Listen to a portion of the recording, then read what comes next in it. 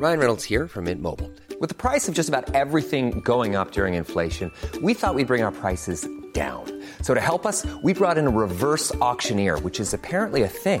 Mint Mobile Unlimited Premium Wireless. How to get 30, 30, bit to get 30, bit to get 20, 20, 20, bit to get 20, 20, bit to get 15, 15, 15, 15, just $15 a month? Sold! Give it a try at mintmobile.com/switch. $45 up front for 3 months plus taxes and fees. Promo rate for new customers for limited time. Unlimited more than 40 gigabytes per month. Slows full terms at mintmobile.com. Hey, it's Paige DeSorbo from Giggly Squad. High quality fashion without the price tag. Say hello to Quince.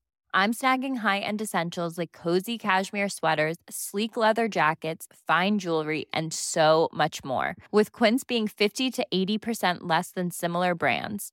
And they partner with factories that prioritize safe, ethical, and responsible manufacturing. I love that. Luxury quality within reach. Go to quince.com/style to get free shipping and 365-day returns on your next order. Quince.com/style.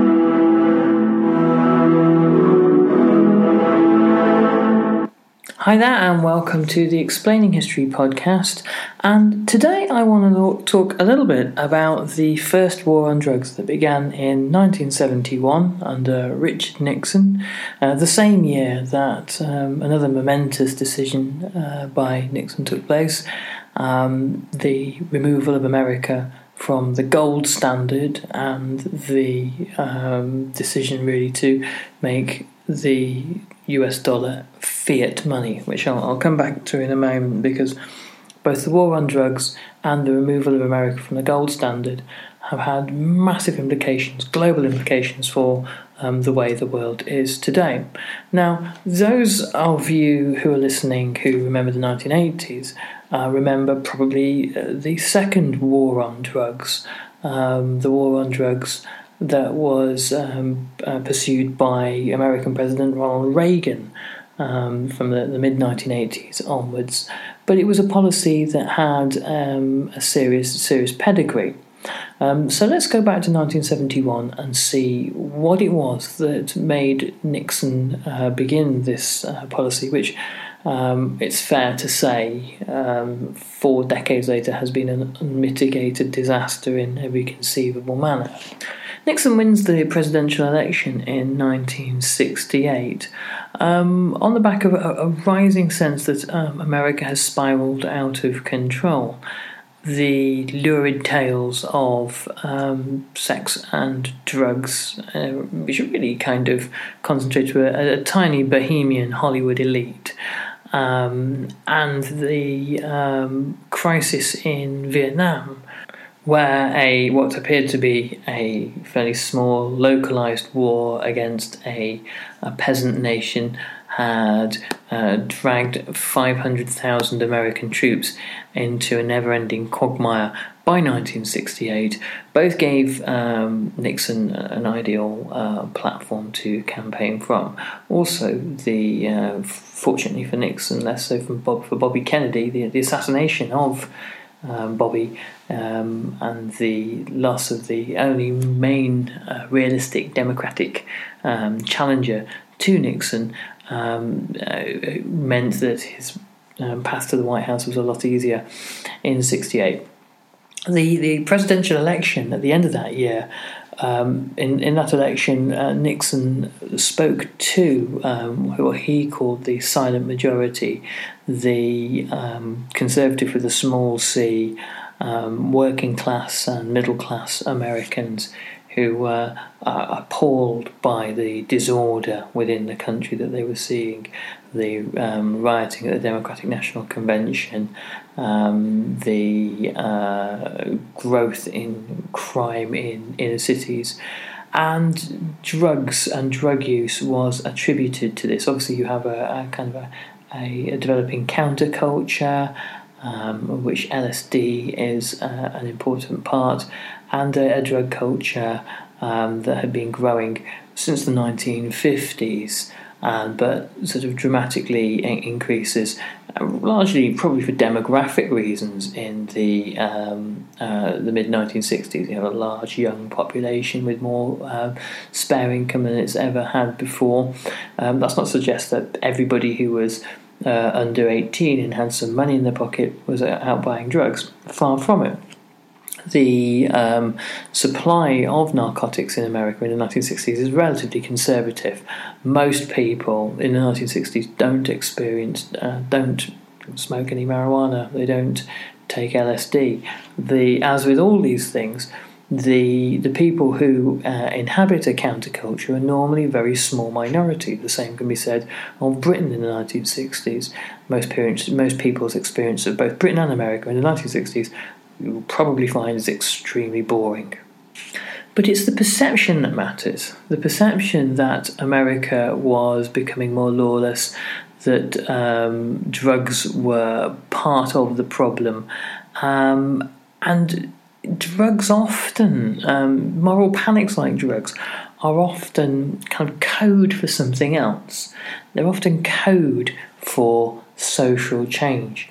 As black Americans became more empowered throughout the 1960s due to civil rights legislation, and as a younger generation began to take the place of the older one that had replaced it, the natural sense of conservatism, again with a small c, that exists within probably most people, saw this as a frightening, threatening, and unprecedented change. And the issue of drugs, which starts to be spoken about more and more in the press throughout the 1960s, becomes a focal point for this moral panic and anxiety. Is it LSD that is changing the youth of America, making them think these largely un-American things? At the time of the Second World War, many people in their 40s and 50s who had perhaps served in the Second World War would have found it abhorrent, the idea that large numbers of their countrymen were protesting against the war while they were off serving it. The generation who had returned from the war, who had been the beneficiaries of the GI Bill, who had set up homes after 1945, or small businesses, or become educated, and had seen the war as the good war, now, 25 years later, are indignant and outraged that there are what is seen as being privileged and spoiled middle-class brats campaigning to undermine the efforts of GIs fighting in Vietnam. And so there's definitely a kind of a class element to all of this, something that Nixon happily fostered. Nixon himself, who presented himself as this hard-done-by blue-collar Joe who had risen through his own talents and successes, which is, largely the case, and had to put up with the supercilious and arrogant Kennedy brothers who had every privilege handed to them. He was happy to kind of project this onto a national stage and present the college graduates who had protested against the Vietnam War, and the students, as layabouts and bums. I think it's the term he uses after the Kent State shooting in 1970. These layabouts and bums, who do they think they are? And this chimed with blue collar America, who did these entitled children think they were. And again, there is the suspicion across blue collar America that it was the children of the wealthy, the overeducated middle classes, who were taking LSD and smoking marijuana and experimenting with all sorts of new and un-American ideas. And so you get this fusion of politics and the idea of the drug together as a kind of a sort of like an emblem for that which is un-American, and certainly to an older, more conservative generation, taking LSD is seen as distinctly un-American or alien. And this is where you get a kind of ripe territory for anti-drugs legislation.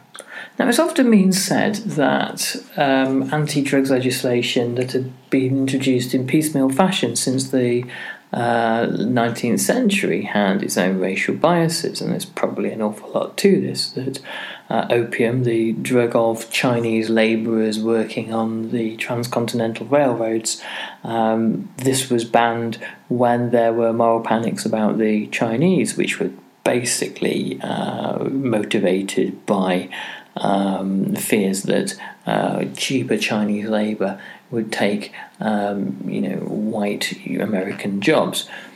The Jim Crow laws contained laws against the use of cocaine, partly because cocaine in the 1900s was synonymous with black Americans in the South, though it seems highly unlikely that it was contained and limited to them.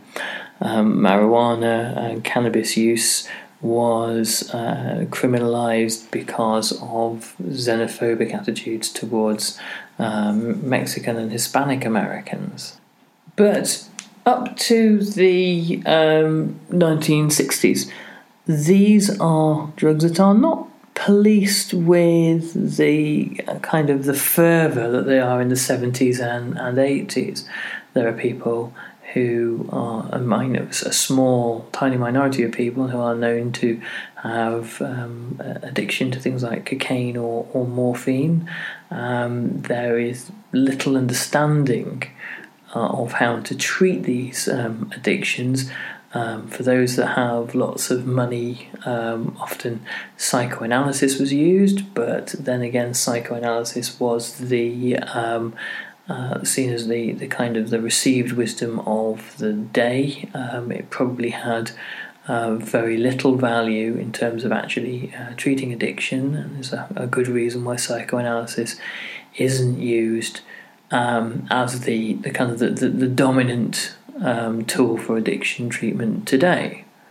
Now, the issue of the war on drugs kind of revived itself this year in March, that's 2016, when a journalist, Dan Baum, for Harper's, interviewed John Ehrlichman from Nixon's staff at the time, and Ehrlichman had some revealing stuff to say. He said, the Nixon campaign in 1968 and the Nixon White House after that had two enemies, the anti-war left and black people. This was John Ehrlichman, who was the domestic policy chief for Nixon.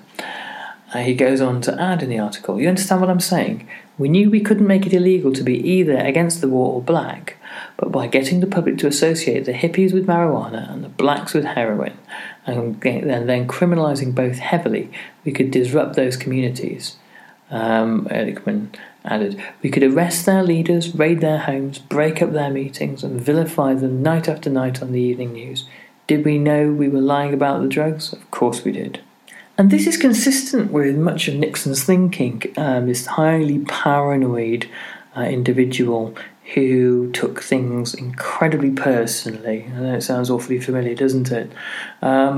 Who saw criticism of the Vietnam War as personal criticism of his policy, which, much of it was, the secret bombing of Cambodia and that kind of thing, and saw particularly in the Black Power movement, not necessarily the Civil Rights movement, because that was quite easy to contain, but the Black Power movement, a deadly existential threat to him and his presidency. So he had his enemies lists drawn up, where the likes of Noam Chomsky, for example, was there. He had this kind of hatred of what he viewed as the liberal media.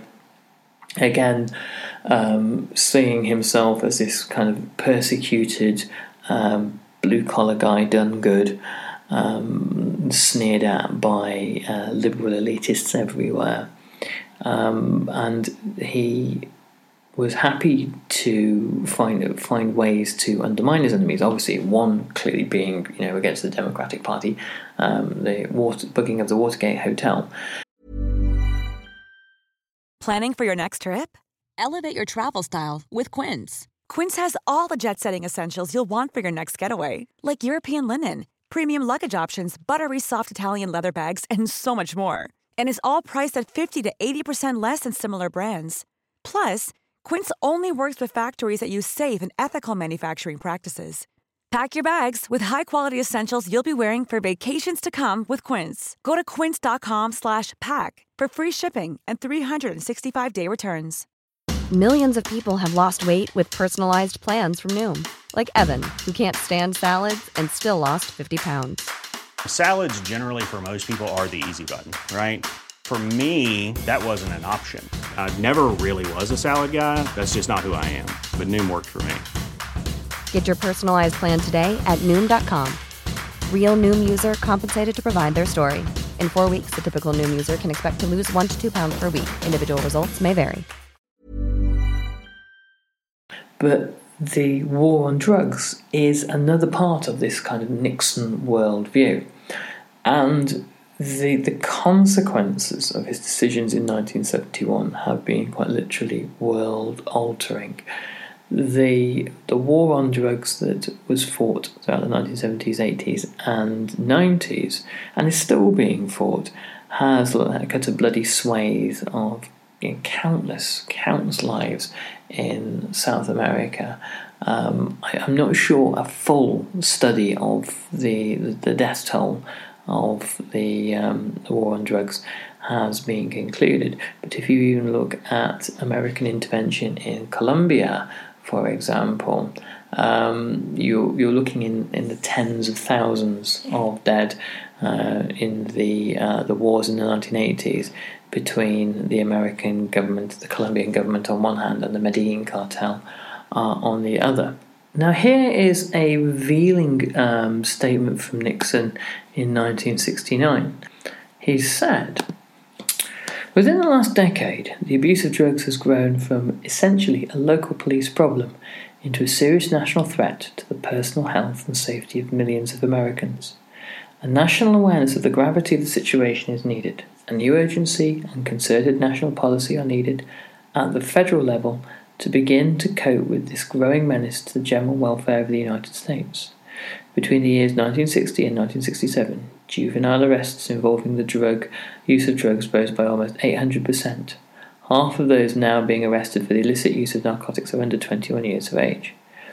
New York alone has records of some 40,000 heroin addicts, and the number rises between 7,000 and 9,000 a year. These official statistics are only the tip of the iceberg whose dimensions we can only surmise." Now, bear in mind what Ehrlichman had to say, that Nixon knew full well that many of the things he was saying about drugs were not true. The reliability of this data, well, it will take a researcher with more time than me to figure that one out. But it's entirely possible that these are not valid statistics. But we won't go there. So he then goes on to speak at length about, in quite a ill-informed manner, about the impact of drug addiction.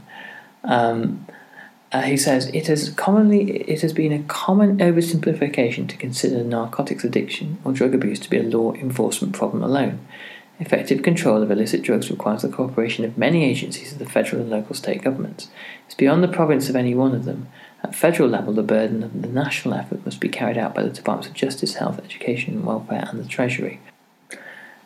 In 1972, it was recommended by the Congressional Commission on Drugs that marijuana be decriminalised, or at least personal use of marijuana be decriminalised because of the really kind of trivial harm that's associated with it, almost none whatsoever really. And 11 states between 73 and 77 decriminalised marijuana, And in 1977, Jimmy Carter ran on a platform which partly involved the decriminalisation of marijuana as well. But something curious happens during the 1980s, really. The culture war in America that the 60s seems to have given birth to enters a new phase. The 1970s are seen generally as a particularly bad time in America, a time of economic and social crisis, a time of foreign policy defeat and failure, and the decade beforehand, the 1960s, are, by the conservative right, blamed for this. And so in 1980, when Ronald Reagan is elected, taking office in 1981, promising morning in America, a new dawn, a new start for America. The figure who embodies the kind of the anti-60s backlash steps into power, and with him, it's you can't just simply say it was all Ronald Reagan. I mean, that doesn't make sense. But an entire generation of people who have turned their backs on what they perceive to be the 1960s. So the 1960s are, as a decade, it can be many things, but they perceive it to have been the kind of the chaos and disorder of the Woodstock generation. Are perfectly happy when Reagan launches his own war on drugs. So the 1980s and 1990s see a huge increase in incarceration because of dramatic new fronts opening up in the war on drugs. For non-violent drug offenders, there were 50,000 in jail in 1980 and 400,000 in 1997. There are kind of all sorts of alarmist media visions of drug users. The president's wife, Nancy Reagan, as all first ladies do, had her own cause. It was that of the anti-drugs movement. It chimed very nicely with the Christian conservative right who supported Reagan and who voted for him in large numbers. And it could be incorporated into a wider conversation on public morality. She has a Just Say No campaign, and there is a zero tolerance policy adopted in many American cities for drug use, drug dealing, and drug possession. In LA, the police chief there, Darrell Gates, said that casual drug users should be taken out and shot. And there is a typical example of the thinking at the time. Launched a project called DARE, which was taken on nationwide, which was based around zero tolerance of drug use. There was no evidence as to its efficacy, as they're often won with these kind of pilot initiatives, but it was rolled out nationwide, probably because it sounded good. And drug policies throughout the 1980s also have a knock-on effect on the development or on the contagion of HIV and AIDS, which becomes, in the second half of the 1980s, the other great moral panic of the decade. The US government and its helpers in the media had, by the end of the 1980s, brought about an astonishing change in public ideas. In 1985, 2% of the population saw drugs as being the biggest problem in the States, but by 1989 it was over two-thirds. It was coming up to 66% of the population, and who see drugs as this kind of monolithic crisis for America. But that was, of course, in an election year, and interestingly, the figures of Americans polled who thought it was the worst problem in the States fall to 10% the year after. So that gives you a clue, really, doesn't it? I think the final point to make about the Reagan years, without going into studying Noriega, the CIA, shipments of drugs from South America to fund all sorts of wacky initiatives like equipping, the Taliban with Stinger missiles or trading missiles to Iran for the release of hostages or any of this kind of stuff, is the issue of the reason for America's involvement in Colombia. And again, this is the subject of another podcast, really. But it has a similarity with Britain's opium wars in China, in slightly a reversed way. The British wished to sell opium to China to address a balance of trade problem. The British in the 1840s, 1830s, had been buying lots of silk and tea and other nice things from China, and the Qing emperors had said to the British, well, we don't want any of your manufactured goods, which is, Britain's comparative advantage and the thing it sells around the world in order to afford all sorts of nice luxuries. This left the British with a big problem. There was a huge outflow of wealth from Britain to China to pay for, tea and silk and other things. And so in order to get money flowing the other way again, opium was the trick. Now, in the 1980s, in about 1983, when the Reagan government realised how much money was leaving Miami and other American cities for Colombia, they realised that it was well worth their efforts becoming involved in the destruction of the Medellin cartel, which eventually happens by the early 1990s. By this point, by the time the Americans decided to get involved, many of the cartel's own sicarios and killers had decamped to Miami and were shooting it out in the streets. It wasn't the gun battles in the streets of Miami that really affected American policy.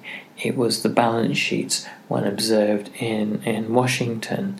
But it was the intervention of America in Colombia and the demand by the American government for extradition that sparks a civil war in Colombia that is interestingly fought for the first time between a government and a private individual, that being obviously Pablo Escobar.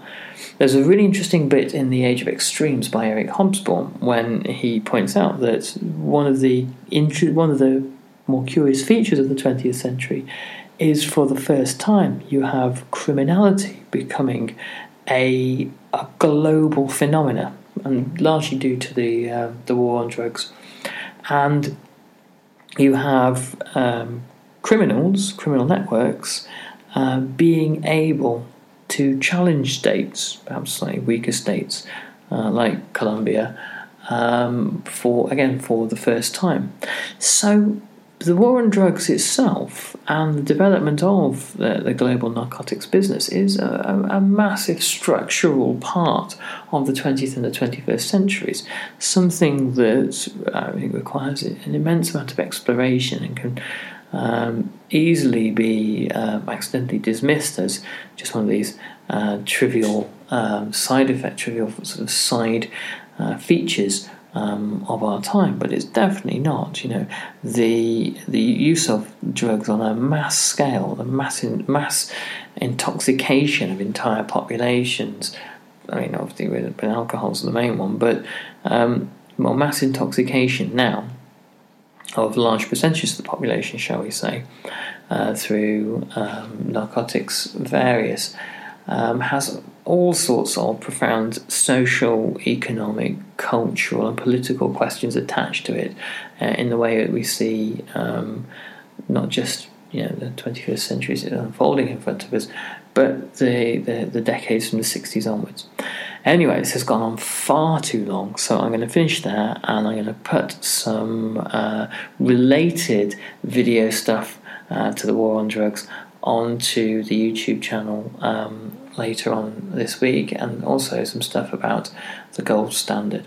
Thanks very much. Bye-bye. Planning for your next trip? Elevate your travel style with Quince. Quince has all the jet-setting essentials you'll want for your next getaway, like European linen, premium luggage options, buttery soft Italian leather bags, and so much more. And is all priced at 50 to 80% less than similar brands. Plus, Quince only works with factories that use safe and ethical manufacturing practices. Pack your bags with high-quality essentials you'll be wearing for vacations to come with Quince. Go to quince.com/pack for free shipping and 365-day returns. Planning for your next trip? Elevate your travel style with Quince. Quince has all the jet-setting essentials you'll want for your next getaway, like European linen, premium luggage options, buttery soft Italian leather bags, and so much more. And is all priced at 50 to 80% less than similar brands.